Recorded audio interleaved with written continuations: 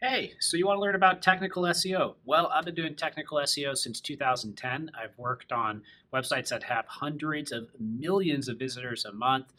Literally worked on over 1,000 websites at this point and have been doing technical SEO on enterprise to smaller sites. There's a lot to know. So, in this video, I'm going to walk you through technical SEO basics because there could be something that is significantly holding your website back from performing as good as it could be in the search engines due to technical SEO. So by the end of this video, you're going to have a good idea of the things you need to set up and what to look out for. And I'll try to keep it quick and snappy. All right, let's dive into technical SEO. Quickly, what is technical SEO? Well, technical SEO is basically the way that you've configured certain parts of your website so that it can be indexed properly within things such as Google, Bing, and Facebook, a lot of other places as well. Item number one, duplicate content. This is a big deal. You can find out if you've got a duplicate content issue by using Screaming Frog, Deepcrawl, SEMrush. One of those tools will crawl your entire website and tell you if you have a duplicate content issue. Duplicate content arises when you have the same content posted in two places. Somebody maybe posted the same content on two URLs. You might have some content on a page that you also have on a post. There's a lot of reasons duplicate content arises. The main thing is you don't want to have any duplicate content on your website. Every page should be unique. So duplicate content can refer to a couple things on a web page. It can be the title, the description, the H1, the H2, the content on the page, the images used on the page. It can be the same schema. Schema.org, if you don't know what that is, that's a little piece of code that tells Google and other places how to interpret your website.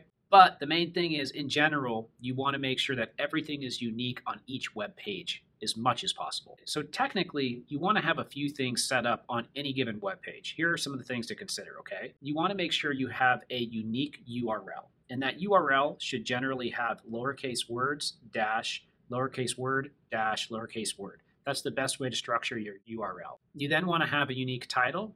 That's going to be the title within the code. Some people call it a meta title. You want to have a unique meta description. That's just the description that Google's going to pull out and show in the search results. And then the H1 is a visible heading on the page. You want to make sure you have your primary keyword in there, your main keyword.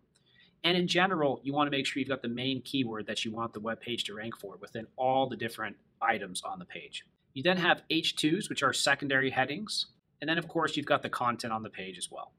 You also want to have the image file name, image alt text, and image caption on the page containing a keyword if possible. Okay, another technical thing is broken links on your website. You could have broken internal links within your site, so going from one page on your site to another, or external links going off of your website. In general, you don't want to have any broken links because it makes it so that Google cannot crawl within your website. That's how Google crawls web pages.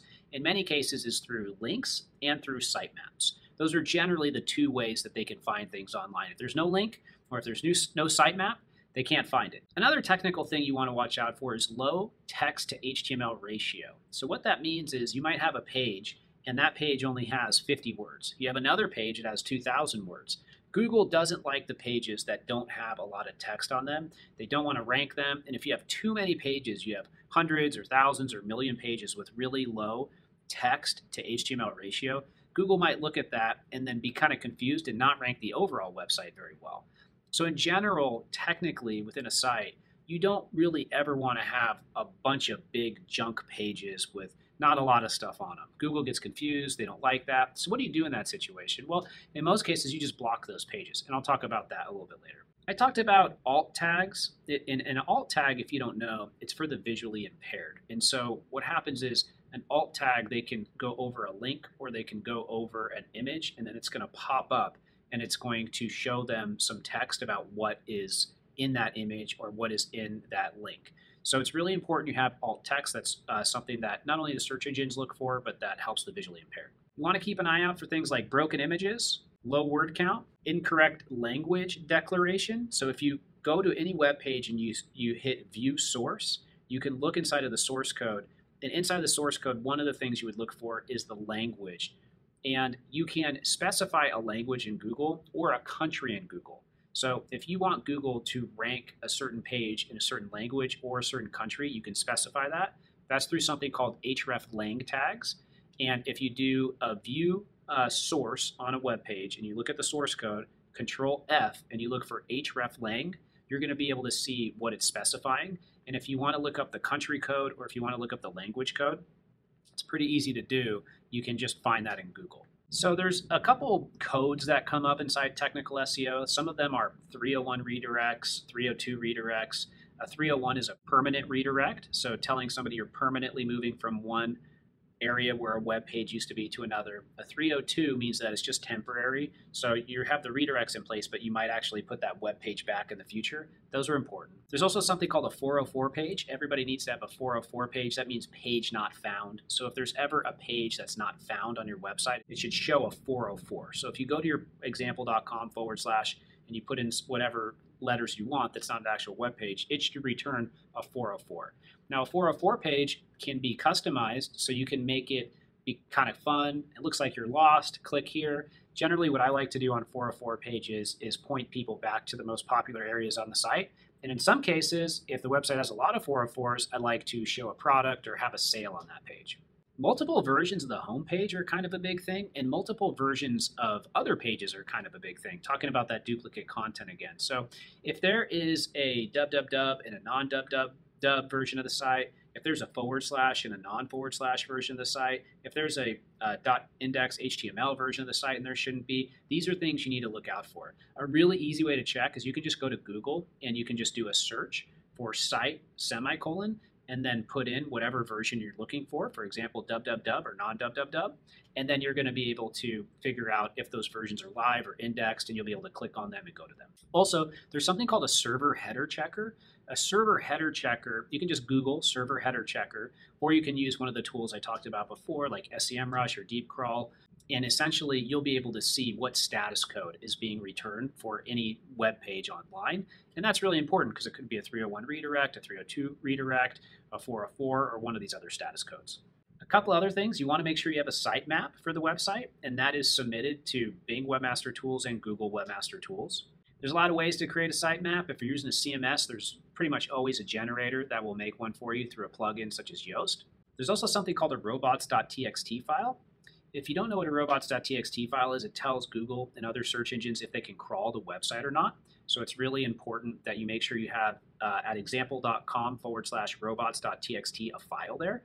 That file will tell Google what portions of the site they can crawl and which ones they can't, and you need to have one. If you want to test your robots.txt file, there's a robot.txt tester tool that you can go ahead and check out inside of Google Search Console. A couple other important things, there's something called a rel canonical. A rel canonical tells Google, here's one web page, here's another web page, or here's a set of web pages, and here's another set of web pages. I want you to associate the credibility with this page, and I want you to rank this page in Google and not this page. So you can put a little piece of code and say example.com, I want you to rel canonical to example.com / 1, and Google's going to rank 1, and they're not going to rank the first page. Now, it's just a hint for Google. They don't always accept it, but it's something that you can do. There's also something called a no index. This has been the result of many blunders in search engine optimization. I've seen so many sites no indexed, it takes it completely out of the index.